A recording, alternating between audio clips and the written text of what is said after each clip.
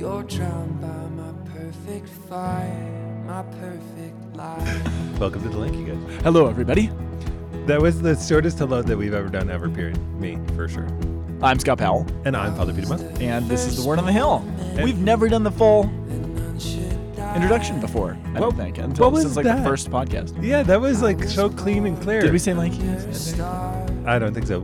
And we are the Lanky Guys. We are. I think you said that at the beginning. But either way, I can't remember. Let's not focus on I'm the always past overly here. critical about our opening. Are you? Yeah, during it usually. Well, that's going to be a hard one to fade into because, yeah, that's just how it is. The musical will be louder. Yeah, and then it'll be like, hello. Hello. Hi. Hi, everybody. It's always harder when we're either singing or rapping something against the opening music. I think that's much harder. Dude, so I'm totally obsessed with the Camino de Santiago right now. Are you gonna start your business? Your business? Dude, I am. You might not want to say it on the air. Somebody will steal it. I'm not going to tell them the details. No, of- don't. We don't want you to find out, Jimmy. But dude, I was looking at trying to get CaminoMap.com. Yeah? Did you try to get it? Dude, it's like $2,500 minimum bid. No. It's one of those like holding companies that they figured out that Camino Map would be something that somebody would want to actually buy. That stinks. And I was like, dude, I'm honked. and then I looked at those new TRLs. I'm honked. What's a TRL? I don't know what the old TRL. A TLD, sorry. Top level domain. So they've been adding ones like .guru, .ninja.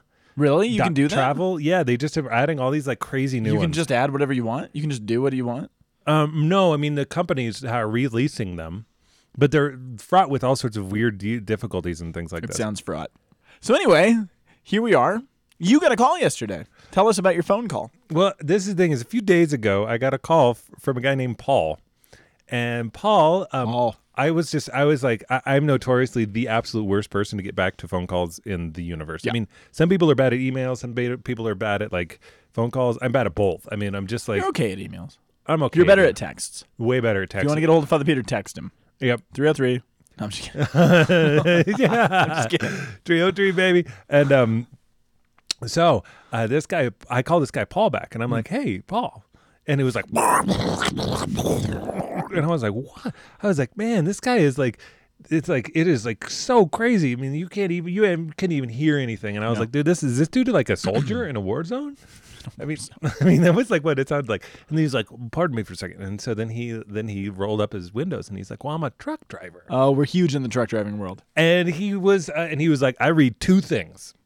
I read scripture and J.R.R. Tolkien. Yeah. And he's like, the other week when you brought up the two trees in the Garden of Eden and the two trees in Middle Earth, like, dude, it was the best. And so we just like talked about the Silmarillion for a while, and nice. It was like super cool, but it definitely made me realize it did like to all our truckers. What's up? We were both doing the hand.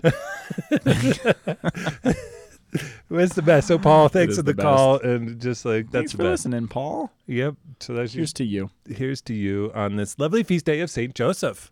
Oh yes, we are recording on the Feast of Saint Joseph. Happy Father's Day. Happy Father's Day to you, and all you Josephs out there, and all you Peter Josephs or whatever your last name. Or Joseph Peter. Joseph Peters. There's a guy I know Joseph Peter. You do? Yeah, I can't remember who he is though. Oh, hold on, never mind. I know who he is. It's like my godson. It's okay. No, that's terrible. Actually, remember your godson. Yeah, I can't remember my godson's I remember middle my name. godsons. I got two godsons. Hey, I'm trying to remember his middle name. I Godchildren. think it's Joseph Peter. That's fine. Do you remember his first name? Yeah, Joseph. Okay, so you know that for sure. Yeah, it's his feast day. He Great. came to mass just now. You want to hear something cool? Uh-huh. I've got a godson named Anselm. No. How cool is that? Dude, that means that you're holy. He is a stud, man. He's holy. This is the question is like, if you guys out there, that's how well you can tell if you're Catholic by how Catholic your godchildren's names are. Absolutely. I think I win so far. Oh, dude, you do. I mean, like, if you have twins, you named them Perpetua and Felicity, you get whooped, though, dude. And then you're the godparent to both. Or Cosmos and Damien. Oh, dude, that would actually be really sweet. Except that would be cool. Damien is kind of a rough name in Why? this contemporary culture. Is it? Damien? I know a lot of Damiens. Yeah, but it's so close to demon. Oh, demon. The daemons. Well, there's It's Damon. Gaelic. Yeah. Gaelic for demon. Yeah. Anyway, sorry let's to get- all you Damons out. Oh dude. my gosh. See, let's that's move the on. problem, right? Yeah, there, this is the dude. problem. Okay, you've proved yourself. Fair Well, enough. so I got in texts recently maybe thank you, Alyssa, for complimenting us on how quickly we got into the reading. So we just have to Really? keep talking. Yeah. No, we gotta keep that happiness of the listening base. Well, today, my friends, we are in the second Sunday of Lent. We're in the third Sunday. Third Sunday of fair Lent. enough. Oh yeah, that's right. Sorry. And it's all right. our first reading is from the book of Exodus 17:3-7. That worked out. Oh, Ba-ba-bum. yeah, dude, that was the best. Good job. Good Thank work. you. And then we have Psalm 95, 95, 1-2, 6-7. 8-9. And Word. that's that. Then we have the book of Romans, Chapter 5, 1-2. 5-8. And we have the Gospel of John 4. 5-42. This is a long one. So if you guys are listening to Lanky guys, prepare yourself for standing up for a long time when you got the proclamation of the gospel. And you know what? It's only gonna get longer this Lent. Dude, This is just the beginning this is just the tip of the iceberg. of the Johnny baby. Long readings. This is just the Johnny Long. Hi, my name is Johnny Long reading. Dude, that would actually be, that's a great kind of Western name. Johnny Long reading. Yeah. He's like the school marm or the school teacher. Dude, I just started reading Strangers and Sojourners again. Oh yeah, Yeah, speaking of school teachers. that's right. It's been a long time since I've read that book. It's a good book. It is a good It's book. a good book. Hey, I highly encourage reading Michael O'Brien novels during Lent because it's a good distraction. There's good fictional tales, but they always help you pray. So Be careful with Island of the World, though. It'll mess you up. Oh man, same with Cry of Stone. I haven't read Crashstone. Oh, dude, all of them mess you up, dude. They're so intense, dude. Yeah, well, the earlier ones didn't. Father Elijah is pretty. It's pretty cool. So Strangers and Sojourners. And Yeah, but Plague Journal, and then by the time you get to Eclipse of the Sun, it starts to get. It's a little weird. But it doesn't mess you up quite like Island of the World, which is Island like of the World, is dark or man. Father's Tale. If Whoa. you've read it, then you know. If you haven't, you might just be warned. It's rough. Pretty early on. Yeah. I actually started reading it a number of years ago, and I had to stop. And I plowed through this last year. That was kind of like C.S. Lewis when he wrote the Screwtape Letters. Really? Yeah, he had to deal with so much evil that he had to stop. Oh, man. It's hard. All right. Speaking of evil, Exodus. movement of the people. So Exodus 17. This is the famous story of the rock of Horeb, or the rock at Horeb. Okay, let's get straight about Horeb, okay? You ready for getting straight about this? Yeah, maybe. Okay, Yeah. see, Horeb isn't Horeb. For some reason, Better is it, not ask me a question I don't know the answer no, to. this Go is, for it. I just think that isn't Horeb's the same place as Golgotha, the same place as the burial place of No. Adam?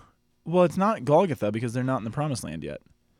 Oh yeah, because it's in the So they're desert. still outside. They're still outside of the land.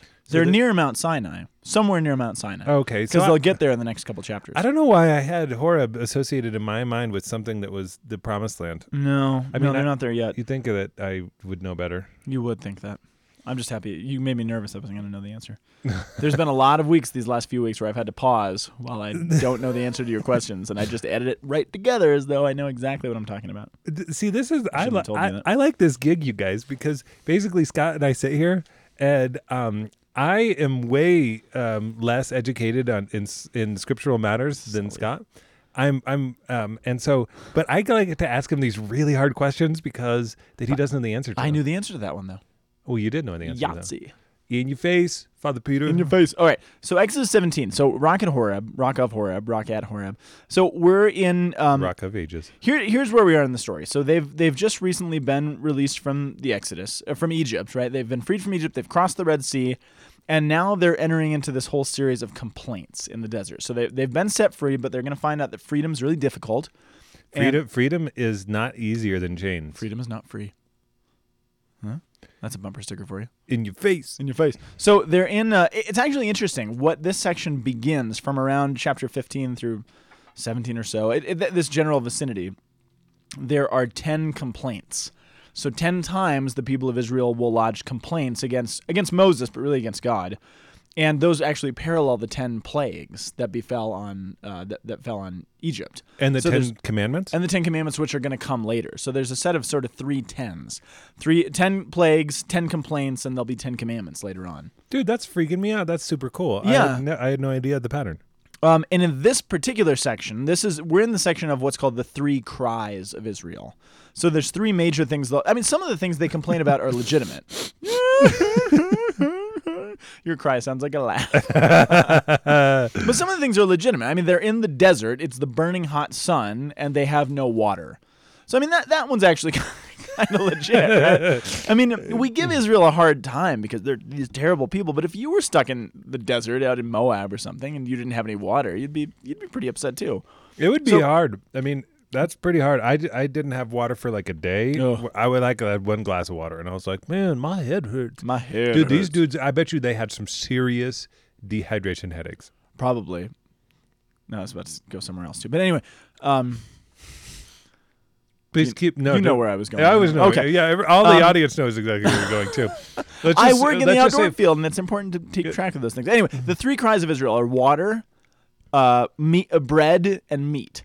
All of which God will respond to, right? So they're first going to start, but listen to what they say. So it says, in those days, in their thirst for water, the people grumbled against Moses, saying, "Why did you ever make us leave Egypt? Was it just so we could die here of thirst, and our children and our livestock?" Which is like totally the wrong response. It's totally the wrong response. I mean, the want of water is legitimate. Yes, the but reaction to it is wrong. Which is totally us. It's like I don't get what I want. God is not existent. Oh, it's like Israel and Moses are on the worst road trip ever. Are we there yet? Do we have any water? Can we have some more quail? Can the radios? I mean, that would just be the worst, right? I've never had quail. But it's interesting. This is where I didn't vote for bush quail. there's a pump. Did you see the bumper sticker outside of your house? Yeah. There's a Bush Quail 88 bumper sticker out there. Yeah, I really enjoy it. It's clearly a new bumper sticker. Yeah, for our next door neighbors, I have no idea. That made me happy. Anyway, It's like the butterfly effect. but one of the things that's going on in the text, though, so they've just been released from Egypt where God showed himself as their redeemer. He's going to set them free. And now he's going to show himself as the provider, right? So he's espousing himself. So the 10 plagues and the releasing from Egypt was, in a certain sense, God proving he wanted to woo them as a spouse. He's proving how great he's showing off in a good way, not in a negative way. Trying to say, I'm the spouse that you should be with, not these gods of Egypt and all this other stuff. Now he's trying to show that, look, I'm going to be a good provider for you as well. He wants to woo them. He wants to win their hearts. He wants to be their spouse. And actually, the Israelites, the ancient Jews, saw the 10 Commandments as the marriage vows between God and his people. So now he's still kind of courting them. So he's showing, I'm going to be a good provider. So he's going to give them water from this rock. He's going to give them manna from heaven. He's going to give them all these quail. They're going to magically fall from the sky. And it's kind of this beautiful moment. But despite the fact that they're kind of whiny and that they're complaining and they're grumbling and they're doing all this stuff, let's actually finish reading it. So they're whining, and Moses cried out to the Lord, "What shall I do with this people? A little more than they'll stone me. I'm going to pull this car over, and we're going back to Egypt." No, they're going to pull this car over and kill him. Yeah, no, they're pretty ticked off. I mean, I've been dehydrated before. And imagine if there were like 20,000 of you all dehydrated at the same time. Getting and all crazy. Group dehydrated think. I mean, it would be pretty messed up. Oh, no, dude, that's like scary stuff. Yeah. So God says, go over there in front of the people along with some of the elders. Holding in your hand as you go, the staff that you struck the Nile River with, right?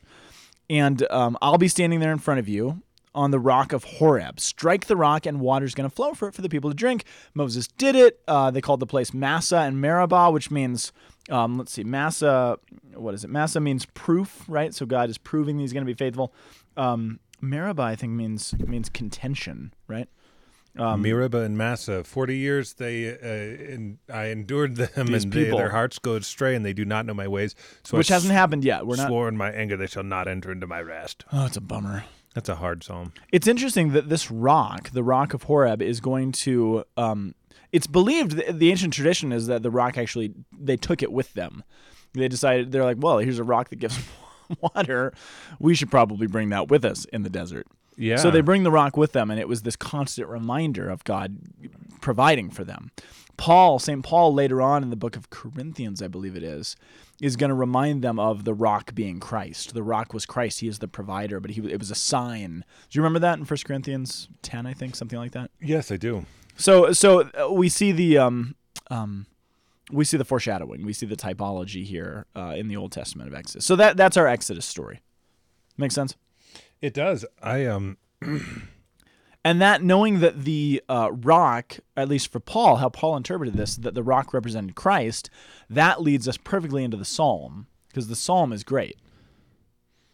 So Psalm 95 says, "Today, if today you hear his voice, harden not your hearts." And I kept reading the responsorial part, thinking, okay, how does that apply? If today you hear his voice, harden not your heart, he's going to provide. That's hearing his voice, don't distrust. Yeah, that's all true. But then like 20 minutes into it, I actually read the psalm, and it says, "Come, let us sing joyfully to the Lord. Let us acclaim," what? "The rock of our salvation." So the reason the church has chosen this psalm is not just if you hear his voice, harden not your hearts, but he is the rock that is going to provide for you. Christ is the rock, like Paul says, that's going to give you well springs of water and all this stuff. Well, all of a sudden, let's get to Jesus and to see, like, if he is the rock of our salvation, what does that actually mean? He's going to be struck before us. Right. Did I ruin your punchline? No, I just thought of it. I thought that we didn't mention, but yeah. Well, yeah. It'd be like he's struck before us, and what happens? Water and blood flow from his side. Yeah. In front of all of the people who are grumbling. Yep.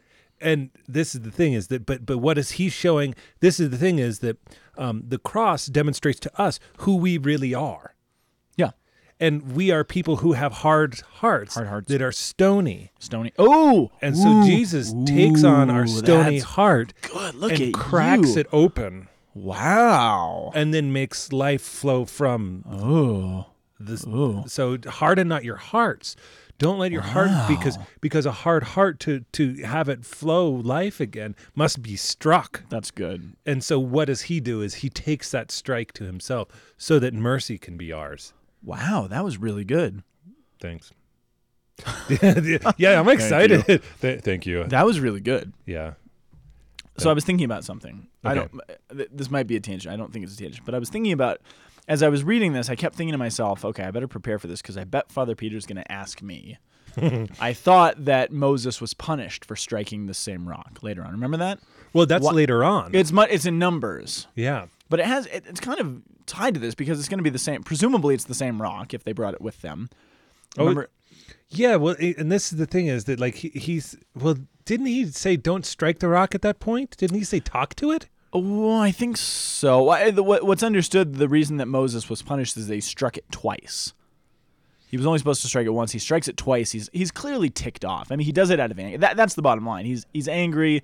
He's ticked off. He's frustrated by the people, and he strikes it twice. But okay. I don't even think he was supposed to strike it. He might not have been. I actually think he was just actually supposed to speak to it. We'd have to go back to Numbers 20, I think it is, to look at that. But okay, this has always bothered me though, because wait a second. So let's just presume that's true for a second. Moses has been more than patient, right, with the people of Israel. There's none like Moses. It actually says that in the Old Testament. There's none like Moses because he showed us who God was. He led the people. He showed solid. Remember, God was going to turn his back. He's like, no, I'm with these people. I mean, he is. It's hard to find a more profound hero in the Old Testament than Moses, right? Yeah. He gets ticked off one time, and he whacks a rock with a stick. Twice. For that reason, though, for that one slip, he never gets to see the promised land for which he was completely faithful, for which he led the people. Doesn't that sound inordinate to you, though? It does. It's one of these things that's always bothered me. Yeah. Look at the people. Look at all the things he endured. And what does that say to us? I mean, you lose your temper one time, and that's it. You're done. You're finished. And I've always wondered about that. There's an author named Damascus Winzen. Have you heard of him? No, but dude, his parents were rocking, dude. Damascus Winzen. Wow. Yeah, he's something. But and I forget what book, but it's Damascus Winzen. He's great. But he wrote one. This blew my mind because he said what's actually happening, and he was right. I think he was writing a commentary on Deuteronomy when Moses dies. But he said what happens is not that, because we're looking at this wrong. We focus on the fact that he lost his temper, and that's why he doesn't go to the promised land. He says, no, that's not so. That's kind of a factor here. But that's actually not why God chooses us, because that's inordinate. That doesn't make any sense. He says the reason that God chooses, and God even goes out of his way to say how great Moses is. He speaks of how God himself says there is none like Moses. Yeah. So that doesn't make sense. So he actually suggests, no, what Moses actually gets, even though he never sets foot in the promised land, what God is doing through Moses, if you look at the moment of his death, Moses is permitted to prefigure Christ like no one else in the Old Testament until Abraham, at least, in that he is asked to sacrifice and give of himself totally. He wears the crown of thorns in a certain sense of having to give up and sacrifice and abandon himself to what he thought was his whole goal, and in that way conforms himself in a very unique way to Jesus Christ himself. So what God actually does through Moses is not just say, but you can't do this because you were a stick in the mud, but he actually allows him to share in what Christ will eventually do, and that self-emptying of everything that was him. He shares in that, which I thought was kind of beautiful. On a mountain, on Mount Nebo, overlooking the promised land that he'll never step foot into, he goes up on that mountain in a certain sense, onto his own Calvary, and he prefigures Christ in that way. I thought that was really beautiful. Dude, that's really beautiful. And like, talk about the truth or the spiritual lesson of that. Like, yeah. Being configured in such a way that like you work your whole life. I mean, we talk about it tritely in the church, and you say, oh yeah, one person, digs, another person plants, another person waters, and another person harvests. Yeah. That like, dude, that's like for real hardcore suffering. Like, yes. Like, you can work your whole life and not bear the fruit of the promise of what your work is, even though it's totally just and right, and it's this configurement to Jesus who really is doing it for us. Absolutely. It's Numbers 20 verse 8. Okay. Take the rod, assemble the congregation, you, Aaron, and your brothers, and tell the rock before their eyes to yield its water. Yeah, you were right. And well, he kind of threw him off by saying, "Take the rod." I mean, let's just I mean, come on, confusing. He's like, I don't know, what do I do with this rod? He's like, rock, yield your water. Yeah. Now that made me think of something. So let's move on to Romans because I have an idea about something. Hit me. So Romans. I mean, but 5. not twice. Very good. Oh, actually, I'll just tell me. Okay. So this is the beginning of Romans chapter 5, which is most scholars think this is kind of the centerpiece of Romans. It's Paul's major theology. And so in his centerpiece of his thought, he says, brothers and sisters, since we have been justified by faith, we now have shalom. We have peace with God through Jesus Christ. So through Adam, we lost relationship with God. Through Christ, we have it restored again, through whom we have gained access by faith into this grace in which we stand, and we boast in the hope of the glory of God. Now, this passage talks about having access. We can enter into that thing that was once lost. And I'm thinking about Moses, and I'm thinking about what we just talked about. Moses was not granted access into the thing in which he hoped, was he? No. Or was he? Does Moses ever physically set foot in the promised land? Well, I mean, if we look into the New Testament in the Transfiguration. Absolutely. Dude, nice directive question. Well, there is a point where Moses literally stands within the promised land. He gains access. How does he gain access? Through Jesus Christ, which is what Paul says gains us access into the hope in which we stand. Moses eventually will stand in the hope, that thing that he hoped with Jesus on another mountain with Elijah. Anyway, I was just thinking about that as we were talking about that, and I was like, that's awesome. You're just like blowing. Isn't that cool? Yeah, I just started thinking about this as we were talking. Now that's Moses' death is not the reading from this week, so it's not the connection with the readings or anything, but it is kind of an interesting. Moses is sort of an example of this. All those, and Paul often talks about all these people of the Old Testament who hoped against hope. That was their faith. Moses has this faith, and he actually literally gets to see the fruit of that. And we can have that. We can access that. We can stand in that hope. Yeah, and I mean, and this is the crazy thing that, like, when you see the Mount of Transfiguration and you see Moses, and then you relate Jesus' passion and Moses' exodus back to Jesus' exodus and his passion, then all of a sudden you get this absolutely vivid account of what does it mean to die, to go through what it means, and in some ways, like, he's imaging the descent to the dead. Oh yeah. Absolutely. And then the resurrection and the life. Like Moses, and this is the thing, is that Moses was a righteous man, but he was still a sinner. Yeah, absolutely. And that's demonstrated in that, but that's actually why Jesus and him are actually talking and conversing. Like, dude, I cannot wait myself to talk to Jesus about all of the passion that he's invited me and you and the people I serve, all of you who are listening into. I mean, you guys are going to get to decompress with him and to be able to actually have an explanation of the imaging that you have been invited into. Yeah. And to say why did you, with trust, hopefully, why did you allow that?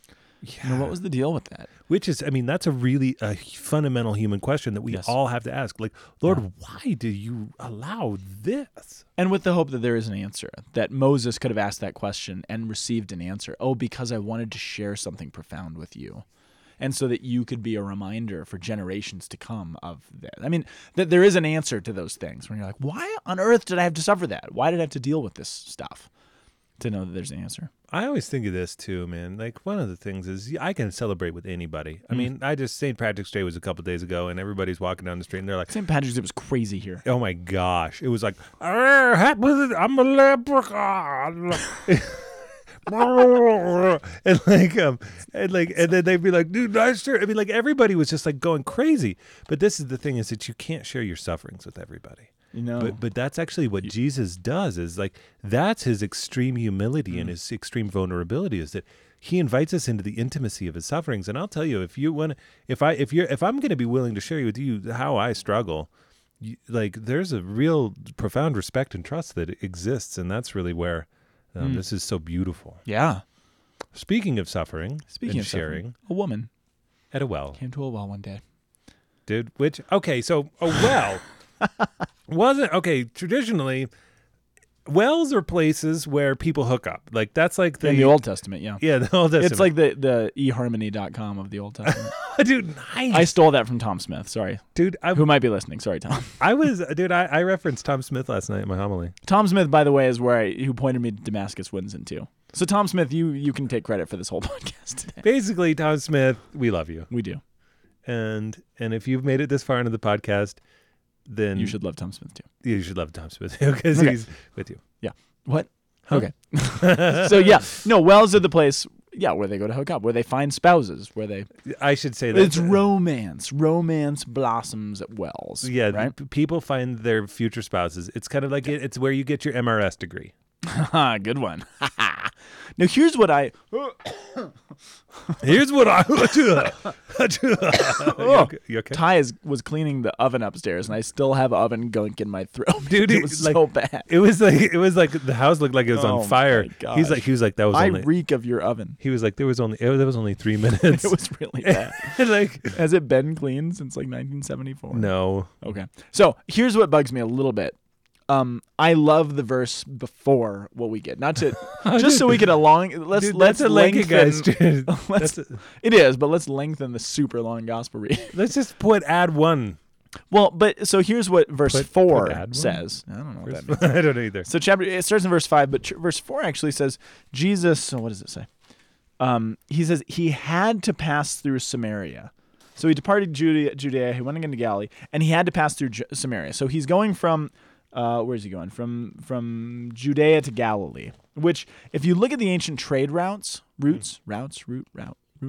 Anyway, if you look at the ancient trade roads, there's a much more direct route from Galilee to Judea that does not go through Samaria. So he did not have to. He did not have to go through, at least geographically speaking, that line is not true. He did not have to, which means it doesn't mean that was just the only way he could go. It means he had to go there for a different reason. And, in the ancient world, the people would have known this. They understood this. It would have been like saying, I don't know what's an equivalent. You have to, in order to get to... No, this is the thing is that, you know what? I'm in Greeley and I have to get to Colorado Springs and I have to go through Boulder. Right. No, you don't. You actually, that's out of your way. Yeah, they'd be like, you don't have to go through Boulder. But we all know that. Everybody who lives in Colorado would know that, would be kind of familiar with that. It's the same thing. So you're a Jew, you're reading this, and you're like, no, he didn't. So there's something more going on here, which I just think is a really important point. So he goes to Samaria. Who are the Samaritans, by the way? Pop quiz! Samaritans are the muggles of the ancient world. What is a muggle? Is that a Harry Potter term? Yes, it is a Harry Potter at least term. I knew it was a Harry Potter term. Good work. Harvey Porter. The muggles are, the Samaritans are they are the Jews who mingled with the nations and who did not inflict the ban upon the Canaanite nations and then intermingled with them. And thus dude, he's looking at me with such like, dude, you are so wrong, Father. No, they're half-bloods. They're Yeah. they're Jews that are mixed with the nations. yeah, that's true, but your story of how they came to be that way is wrong. So you're partially there. So then let me put another guess in. No, but this is important to the story. It's fundamental to the story. I'm not just playing with you. Okay, well, the 10 and the 2, Or am I? the 10 northern tribes got pulled Yeah. into the nations, and then they intermingled, They were forced. Well, yeah. Sorry, continue. and then they had their own temple, and they worshipped a bunch of gods up there or something. Yeah, you're slightly backwards. So the nation Dude, split. I'm backwards No, in you're right. more No, than one way than one. no, Whatever, dude. Whatever. So you're right. So there is the nation of Israel. Okay. Civil war happens, right? 10 tribes, like you said, they go up. They found their own kingdom in the north. The 2 stay down south, Judah and Benjamin. But when they separate from each other, that's when they found their own temple and they worship new gods and they have their own priesthood and they do things that they really shouldn't be doing, right? Yep. Then, as so to say, the prophets, as a consequence for that, Assyria comes in, and Assyria's battle strategy, the way that Assyria worked, the way that they overtook the world and became the world's superpower, was that they would take nations who they conquered and they would force them to intermarry with one another, so that they could essentially create mass. Well, it's ethnic genocide in a lot of ways. So you could destroy entire bloodlines and ethnicities by forcing nations to marry with one another. If you could destroy an entire ethnicity, you could literally obliterate races. Which is, if you think about it, I mean, it's brilliantly cruel or cruelly brilliant. So that was their strategy. Now, the Samaritans were hated by the Jews, partially because they were their brothers and sisters who separated and decided to abandon them. They got their punishment. But a lot of the Jewish people also believed that it didn't take too much coercion by the Assyrians for them to intermarry and intermingle with these other nations, right? Wow. So the people in Samaria in Jesus' time are the ones who are sort of left over. The ones who are the remnant, so to speak, of who have some Israelite probably in them, but there's probably some mix too. And so it's the remnant. So they don't like each other. The two groups hate each other. Okay? Okay. Makes sense? Yep. And we knew that. Uh-huh. All right, so Jesus goes to the well. There's a woman there. Does this skip something? Yeah, no, there was a well. It was about noon. Okay, it does point it out. So what do you think it would be like in the desert of the Middle East at noon? Freaking hot. Brutal. Right, you've been there. You've been to the Middle East. Dude, I've been to the Middle East, and at You've been to the noon, Middle East? nobody goes outside. Because it's awful. It's hot. You could die. I mean, it's terrible. I mean, you'd go to a well. A well is about the only place you could go because you're like thirsty and dehydrated. But why would you choose to go to a well at noon? Because you are somehow you must be ostracized from the normal community. Because I bet you that people gather in the morning and at the night, and that's where the love happen. Right. It's also where there's just community. I mean, so she's got something to hide. She's clearly going in a time when she doesn't want to be seen. Right. Got it. But there's Jesus. He shows up, and I always imagine Jesus with his like. I imagine a traditional well, which I'm sure it's totally not. he's got his Nalgene. He's like, fill her up.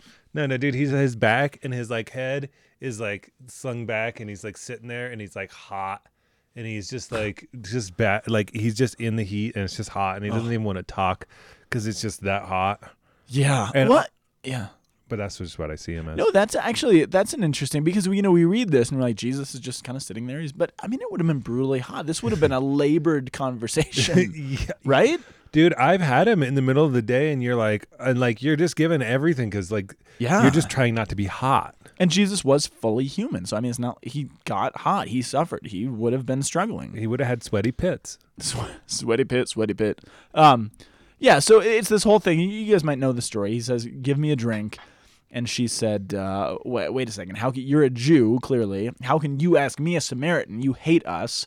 How can you ask me for a drink? For we don't have anything in common. Because isn't that like a sign of like, hey, I'm interested in you? Yeah, it's yeah. I mean, there's two levels. There's just one community. Sharing anything to eat or drink suggests covenant or community.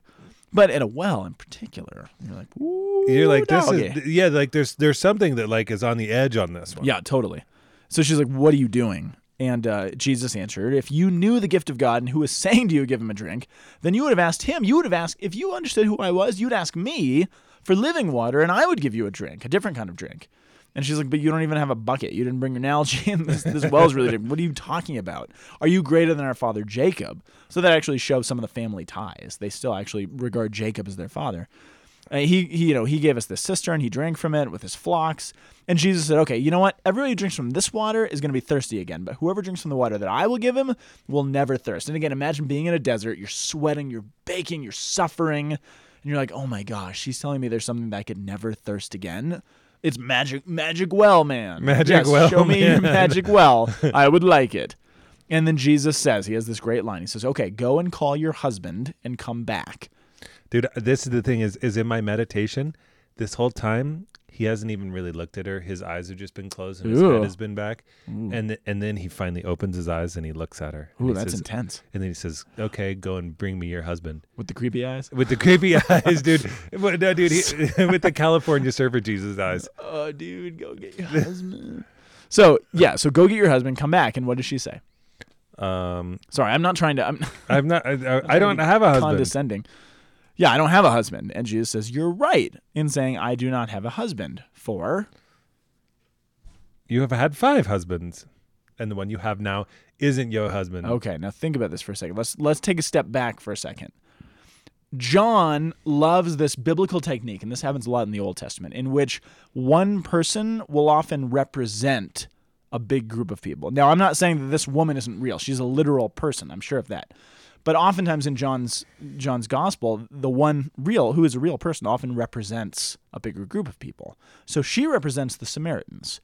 Now, what did we just talk about with the Samaritans? Well, when Assyria came in and wiped out the northern kingdom, they forced them to intermarry with 5 nations. Oh. There were 5 distinct nations that they were forced to marry. Oh. All of which were not their actual family, which were the Jewish people down south. Oh. So when Jesus says, you are right, you have no husband, you have had 5 husbands, and the one you're with now is not your husband, he's not just speaking about her, he's taken it a step back and talking about the entire nation of Samaria. Your people who abandoned me have had 5 different husbands, and the one who you are with now is not your husband. So who is the one that she is with now? Think as literally and as plainly as possible. Literally, who is she with now? Jesus. She's sitting with Jesus. Whoa. Yeah. Oh, dude, whoa. Yeah. Hold on, the one you with now, whoa. Yeah. Isn't that crazy? So he's telling the story of the Samaritans. He's telling the story of Israel. And the one you have now is not your husband. Well, because in some ways he's doing husband gesturals. He is. And he is kind of wooing her in a certain way. Dude, that's way intense. This is so cool. Yeah. And then it goes on. She says, well, okay, this is crazy. I can see you're a prophet. Our ancestors worshipped on this mountain. But you people, you Jews, say the place to worship is in Jerusalem. And he says, believe me, the hour is coming when you will worship the Father neither on this mountain nor in Jerusalem. Why not? Because it's going to be destroyed. Yeah, and it'll be me. Yeah. Your people worship what you don't understand. We worship what we do understand because salvation is from the Jews, because he is Jewish and he is salvation. He is the rock. The hour is coming, is now here, when true worshipers will worship the Father in spirit and truth. Dude, you just brought this so alive for me. Isn't it crazy? I love this story. Do you ever have those moments of faith where you're like, all of a sudden you're sitting there and you're like, dude, this is so real, I can taste it. Do you have a glass of water? Just kidding. That was good. Very good. Oh, very good. Yeah, no, it's true. Yeah, I have. Yes. Yeah. I just had somebody one of those did moments. this for me. I mean, I didn't make this up. Somebody taught me this. But yeah, I mean, long story short, this is a very long reading.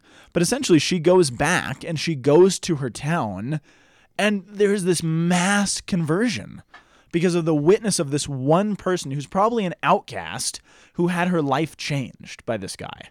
And because of that witness, and everyone's like, who do you think you are? And they obviously see the passion in her eyes, and she actually has literally been transformed. And she understands her story. She understands, I think, the nation's story, and she understands what's coming. And a whole town comes to Jesus Christ and recognizes him as the Savior of the world. This town, this nation, which were, quite frankly, a group of grumbling, rebellious family members, just like we had in Exodus, hard-hearted. But they saw the water. coming out of the rock, which was Christ. And what happens? The woman experiences that. She drinks it, and she's able to bring her whole town to do what the people in the time of the Exodus were never able to do, despite the fact they saw water coming out of a stone. She's actually able to get them to the point where the Exodus generation were never able to get because of Jesus sitting in front of her. So I think that's the connection. So you could kind of say that she was struck by Jesus, and then she poured forth living water into the community around her. Absolutely. Your tone made me think that you were going to tell a joke. but yes, that was actually very profound. Dude, that's really super. That's just so amazing. Yeah. Man, one sows and another reaps. I sent you to reap what you have not worked for. Oh, I didn't even realize I was referencing this reading earlier. Dude, that's amazing. Oh, yeah. Totally. Dude, that's the best. And then many people began to believe. Dude, this is the thing, is that what is living water, man? I'll tell you, like there is something so distinct about Jesus. And when you encounter it and when you taste it, like it really is this. It really is this living water. And like, and so in some ways, it's like when you see Moses and you can say, okay, you know what? Like we're going to have stuff that helps us survive. Yeah. There's a difference between, okay, I need this to survive versus this is life. Right. Like, right. and it's a very subtle distinction because survival is life. I mean, it's like, well, but this is it, man. And but this is the thing though. Why does God choose water to use for baptism, the sign that brings us to life? Because water already represented life for the entire globe. Water means life. Why does he choose to make himself to come under the appearances of bread? Because bread equals life. People already get this. So if you can take something and then make it profoundly into what it already symbolized, you take that symbol and you sacramentalize it. Yeah. I mean, there's a reason, because water already has that meaning. Yeah. So you just get to take it to the next level. Same with bread. Same with wine. Same with quail. Same with... That's where it says it came out of their noses. Isn't that your favorite? It is, dude. Like, can you imagine eating so much quail that you're just like, dude, that's like projectile vomiting quail, dude. A beak came out of my nose. Oh, jeez. Oh, man. Oh, that's a happy note to end on. Yeah, that really is. Do you know that I love ending homilies just like this right now, where you like say something really profound and then you're like, oh yeah, and then this beak came out of my nose. God love you. We'll be back next week with a brand new episode for the fourth Sunday of Lent. Fourth Sunday of Lent. Send us an email. Find us on Facebook. We've been kind of short on the shout outs, but I don't know if we just haven't had any or if I don't even know. But we've been meaning to shout you out in case. Short on the short outs. We've been shouting on the short outs. Short on the shout outs, but heavy on the good stuff. That's what we're trying to do. Keep it real, friends. All right, we will see you next week, everybody. Bye. Bye. Word on the Hill is a production of the Aquinas Institute for Catholic Thought here in beautiful Boulder, Colorado. www.thomascenter.org. You can also send us an email at lankyguys@thomascenter.org. See you next week.